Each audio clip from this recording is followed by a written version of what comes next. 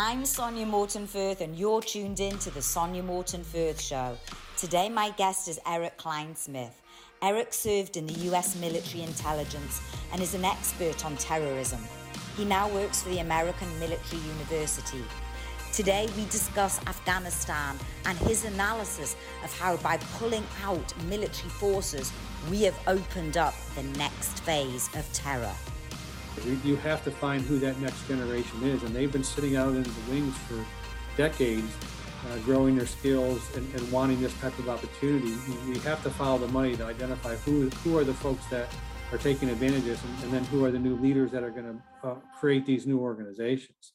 Hello, everyone, and welcome to the Sonia Morton-Firth Show. And today I have back a lovely guest that I interviewed a few months ago, and I'll let him introduce himself once more again.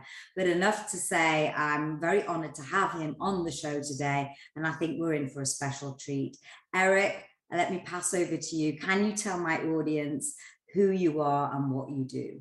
Sure. My name is Erik Kleinsmith. I'm an associate vice president with American Military University. We are a 100% online university. We have been either online or distance learning since our creation in 1991. We were primarily designed for education of military personnel remotely, but have changed over the years, and now we have about 190 different programs.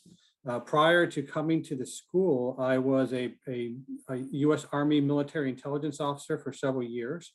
I took part in an operation called Able Danger, where we were hunting Al-Qaeda prior to 9/11, and we had identified the 9/11 hijackers, but were forced to delete the data because of the, I want to say, the archaic rules on information, data mining and information harvesting that included U.S. persons. So I am the one who deleted the data I later had to go testify that I was the one that had the information of the 9/11 hijackers, the New Jersey cell, and yet was required to delete it by military regulations. I went on from there to become a program manager with a very small company called Lockheed Martin, where I ran intelligence training for over a decade for Army intelligence operatives, intelligence soldiers for many years. And look, guys, if you haven't seen the show where I talk to Erik and we go into depth about 9/11 and the investigation behind that, please do check that out. I'll put the link again in the show notes. So if you haven't seen that episode, please go give it a watch. I think you'll find it very interesting. I think let's just, on that note, before we come to talk about Afghanistan, which is why Erik's on the program today, we should definitely mention that we're coming up to the anniversary.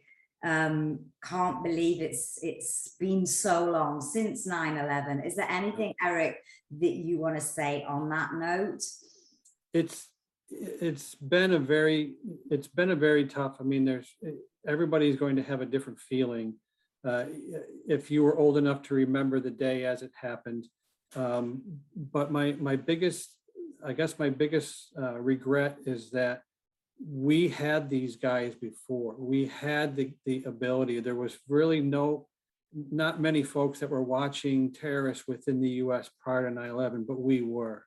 And so when we knew this had happened, our team, a very small team, we've carried that burden the rest, for the past 20 years, that we knew this was coming. We knew that, not knowing the shape or form or the location, but we knew something was coming, and having the ability to look in the future like that it's been tough to carry for 20 years, and to see all of the consequences for that, including just the last few months that we're now in what would be considered the fall of Afghanistan, that after 20 years of being in country, we're now in a new stage where we're going to have to revert back to watching for the terrorists to come to us instead of going to them.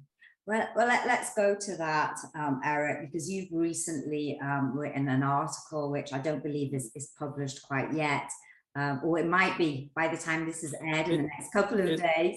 Yeah, it should be out today or tomorrow. This is Thursday or Friday of the 9th or 10th of September at amuedge.com. And I will put the links to that as soon as I Thank get you. it, if we can, in the show notes. So please check those out.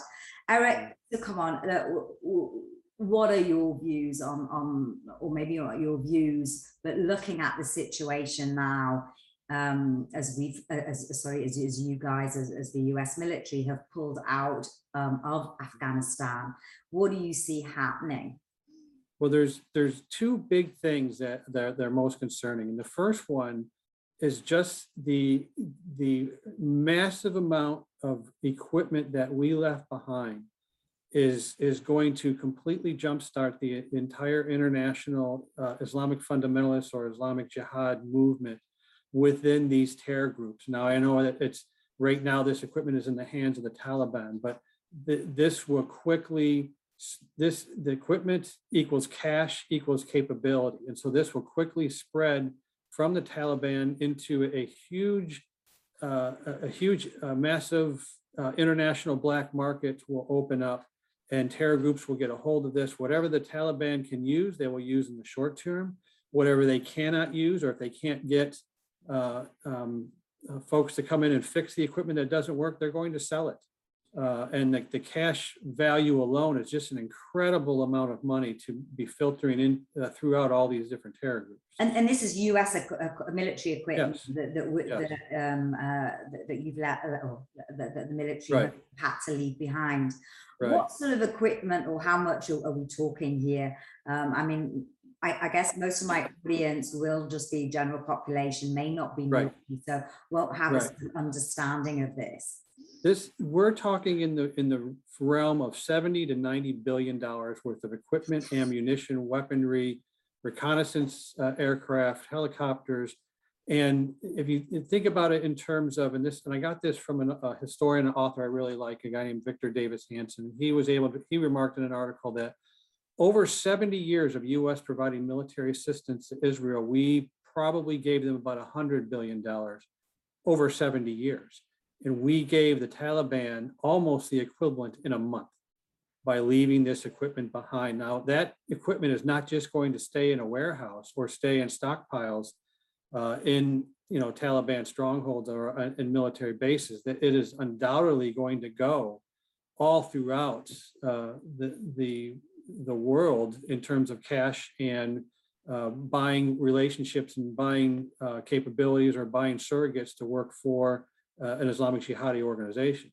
So I guess from the immediate question that springs to mind is, firstly, I guess, was the Taliban overhaul inevitable? I've spoken to a lot of veterans here who have said it was inevitable that they were going to take over.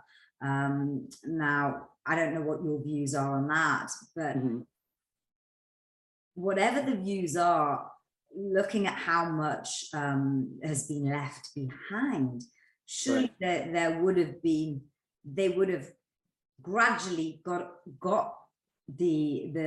that out of the country before they made the announcement that the US was going to pull out.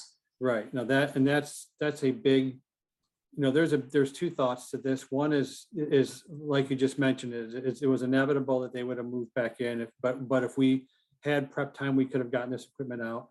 The other thought is more of how most terror groups have a very difficult time making what's called a generational jump.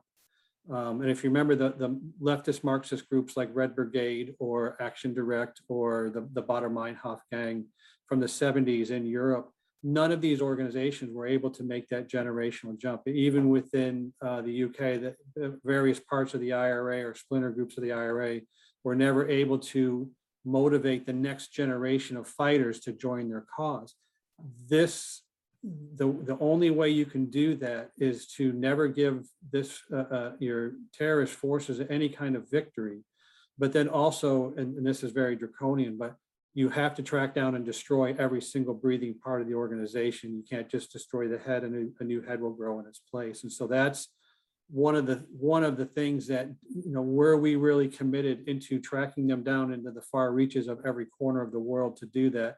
And in some cases, we failed that, quite honestly. Why do you think Biden pulled out so quickly? Um, I, I, I think it was, just part of a plan that was in motion, and there was no one, to say, we need to stop this and we need to rethink this along the way. No, I think that is as simple an answer as I can give. Last thing I want to do is get into a political argument about anything else, but there is a tendency for many military operations, and sometimes it's just in the military officer corps, sometimes they call it the bus to Abilene, is everybody's on this bus, nobody wants to go to Abilene, but because it's already in motion, nobody really wants to upset or stop the bus, and be the one person that does that. So once a plan is in action, it continues on no matter what. And look, we can't take that time. The decision has been made, the action has been taken. Right. The US has withdrawn, as the UK have. Right. But what do you think the measures that now should be put in place to move forward, given what you've just said? Yeah, well, the biggest thing is, just starting with the new capability that is now available to both the Taliban and then all of the surrogates and their surrogates, as well as independent jihadi groups around the world. When we were doing Able Danger, we were tracking Islamic terrorists in 4 major locations. We were tracking them in Europe, primarily the Balkans. And as I spent a tour in the Balkans doing peacekeeping operations in the 90s, we knew where Hamas offices were and where they were located, right outside some of the Muslim towns. So that was one area. Then there's your Maghreb, the Maghreb area of North Africa. There were many groups that we were tracking there. There was the Middle East, and then there was the Far East. As this weapons and cash filters out through these different organizations, they're going to receive an entire new lifeline or new capabilities to regrow their organizations or branch out or create new organizations from scratch that are connected to them. And so starting just with this money aspect, and then the other piece is having this moral victory and the perception of having a victory. This is the Americans are now the 4th empire that has died within Afghanistan. So you have Alexander the Great and the Macedonians, then you have the British in the 19th century, then you have the Russians in the 20th century, now you have the Americans in the 21st century. And so that kind of victory is incredibly important for terrorist groups to stay active and to have the perception that they are winning. A terrorist group that is being defeated or is being pounded by aircraft and ground forces on a daily basis is not going to gain new recruits. Because of the life expectancy is relatively low.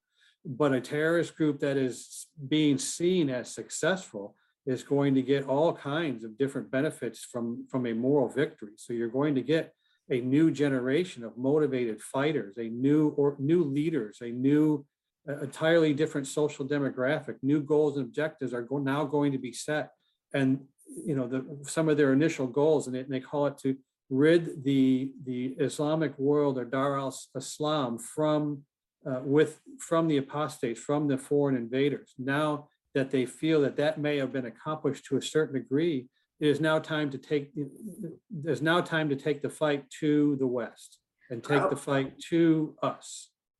So what does that mean? So basically what you're saying is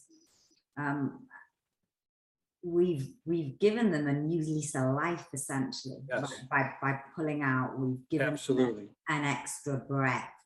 Absolutely. Which is absolutely terrifying, given that we're literally on the anniversary of something that shattered, and not just a nation but the world. Right. What do you see happening in terms of potential terrorist attacks in the future? Well, it's we do have some time. There is a simple bombing like the World Trade Center in 1993 that took about 5 months.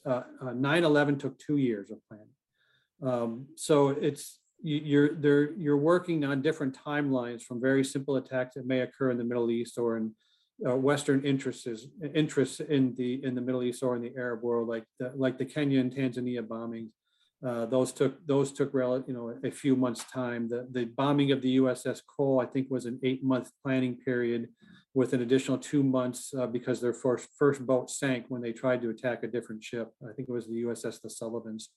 Those are the types of markers that we now have to set, but we're going to have to pull out our old counterterrorism manuals and our old counterterrorism learning and threat profiling techniques to understand these organizations and how the events of the past month is changing. They're all going to change to from a very defensive and self-preservation status to more of an offensive or recruitment and a let's move forward status. Extremist groups do not rest on their laurels. They don't say, hey, we got this great victory, let's hang out for 20 years and not do much.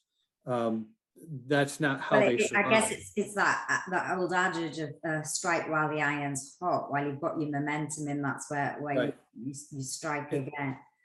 It's much more than just a new opportunity. It's almost an imperative for them to move forward.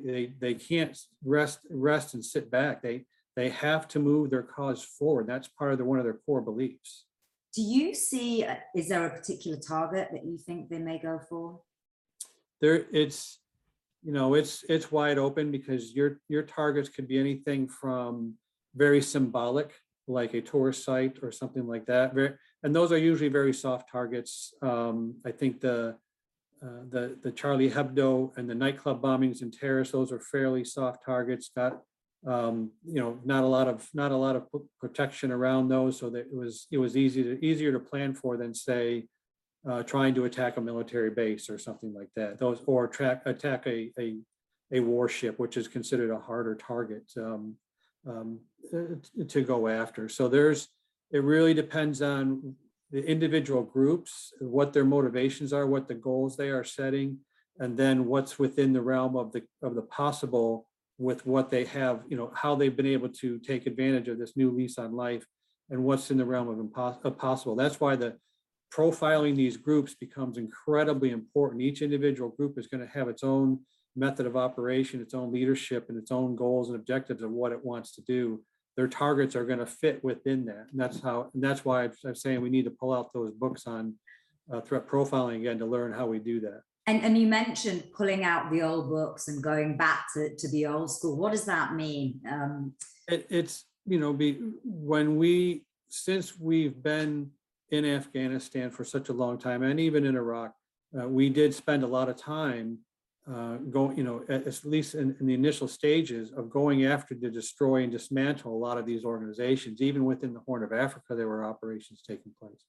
Though, after a while, when the mission turned into more of a nation building and a stability operation, we kind of put those older operations and those older analytical techniques aside. Those are the ones that we do need to bring back and understand. Again, after 20 years, most of the folks who are analysts were never born after 9/11. So some of them may have never even gotten training on pure counterterrorism operations as opposed to stability and peacekeeping operations.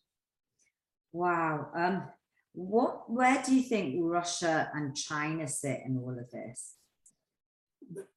Russia is in a unique situation because they have their own problems with ethnic minorities, both in their country and within the surrounding it. So they still have their Chechen issues. They still have their, considered to be holding the tiger by the tail. They've learned their lesson, and they see it reinforced from their venture into Afghanistan.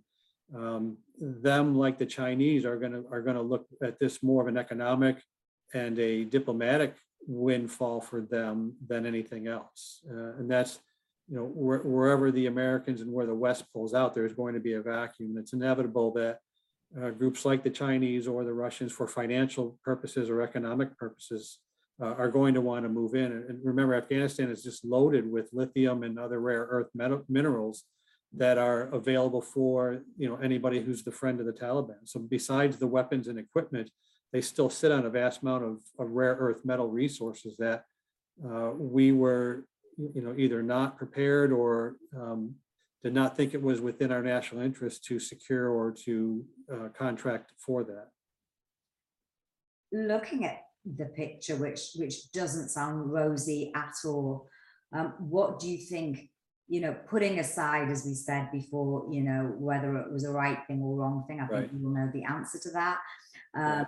But you can't undo the past. All we Right. can do is look at the present and the future.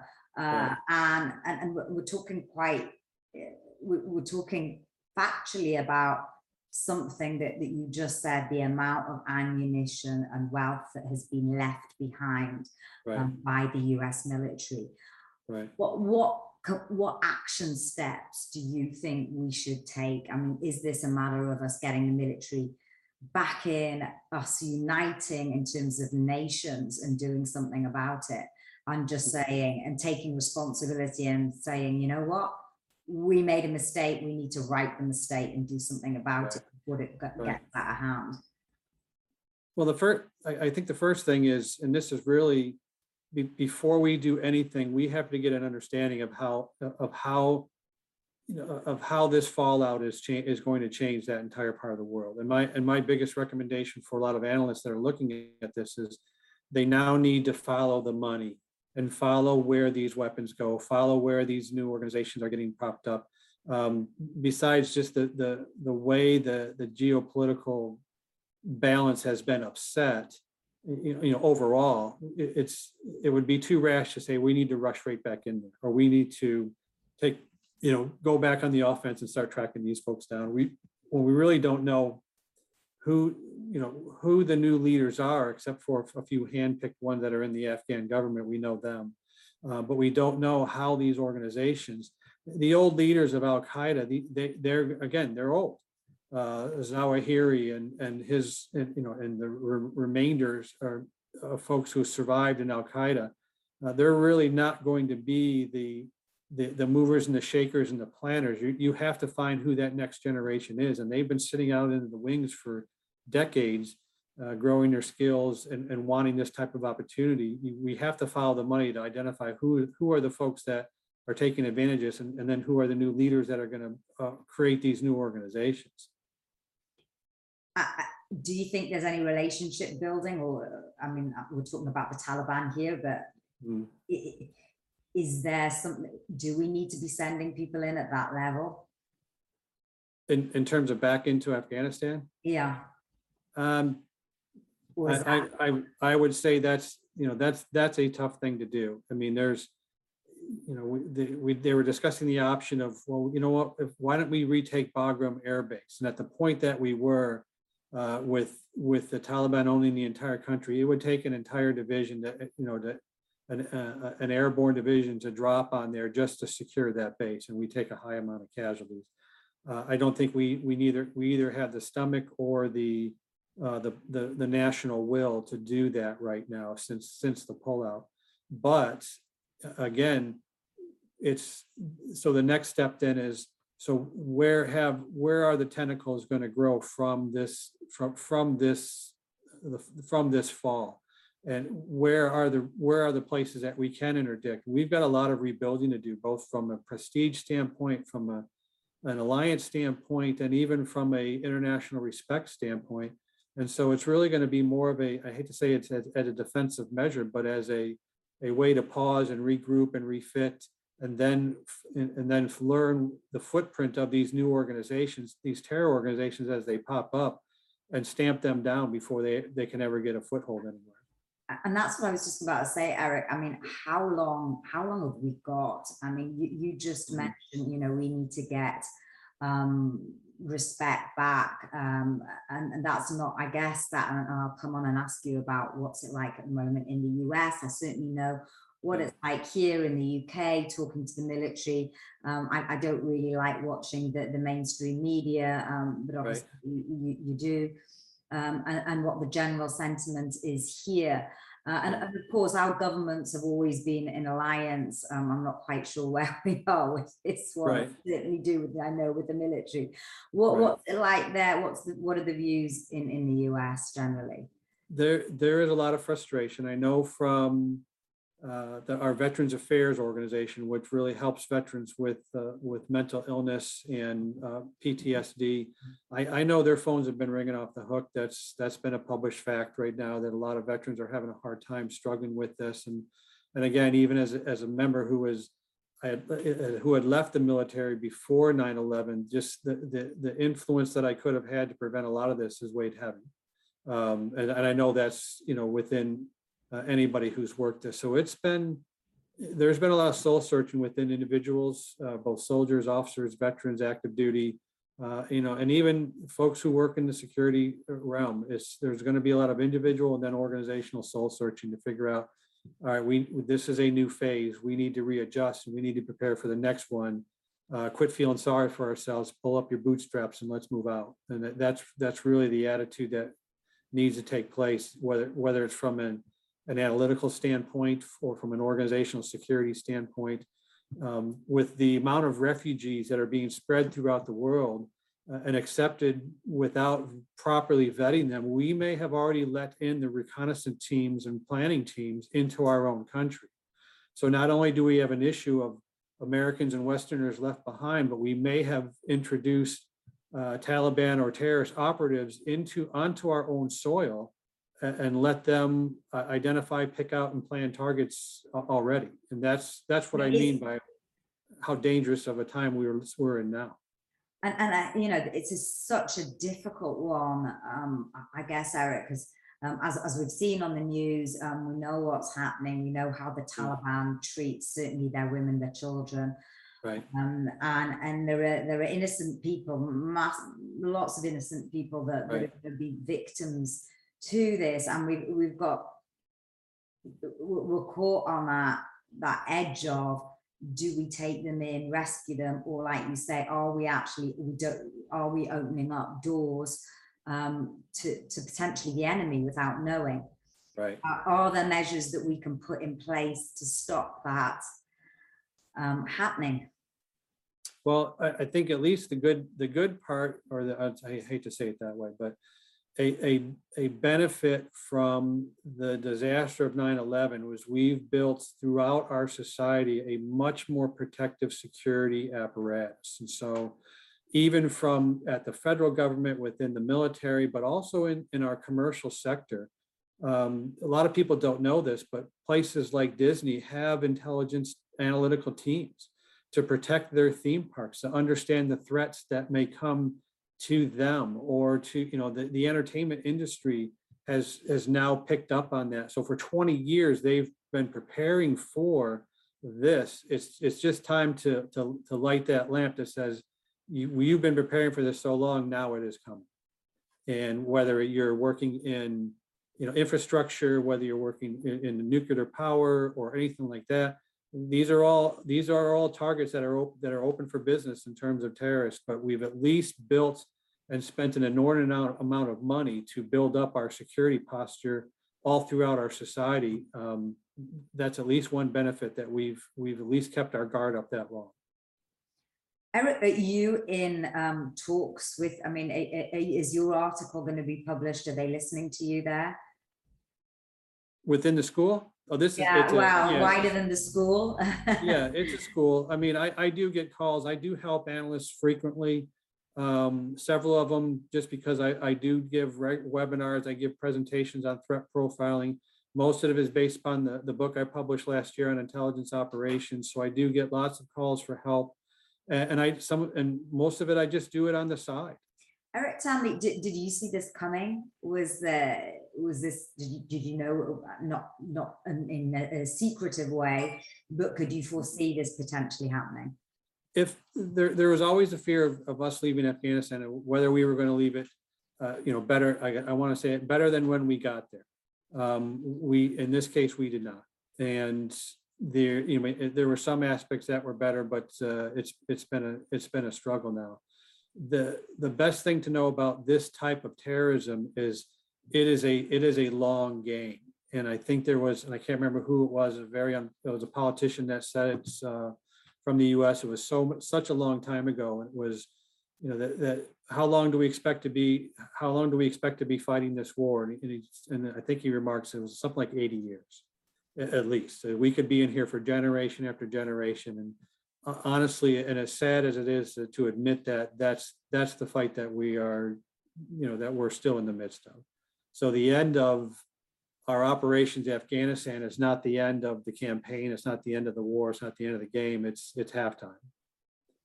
Halftime with a few injuries, our side, your side. Right. And God bless every single life that has been lost on behalf Absolutely of what's gone on. Erik, do you have any final? I found this extraordinarily interesting. I'm looking forward to reading your article, certainly. Is there any last words you would like to say? Yeah, just again, check out the article at amuedge.com. And it's, as things progress and things change, I hope that I am wrong, but I have with the amount of time that I have spent teaching counterterrorism analysis and putting information together and studying groups, over decades, I don't see it going any other way than the fight coming to us now. Well, on that note, I'll end with my question that I always end with, which is, if you were to write a message in a bottle for future generations to find, Erik, what would that message be? It would be to remember this is a long fight, and it's on us how much we will continue to defend ourselves. Erik, thank you so much for being a guest on this special show. Thank you. And thank you for all the work that you're doing on behalf of our nations. Hope you enjoyed the show. Remember, there's a new interview out every Monday, so hit subscribe and like, and you'll get it straight into your inbox.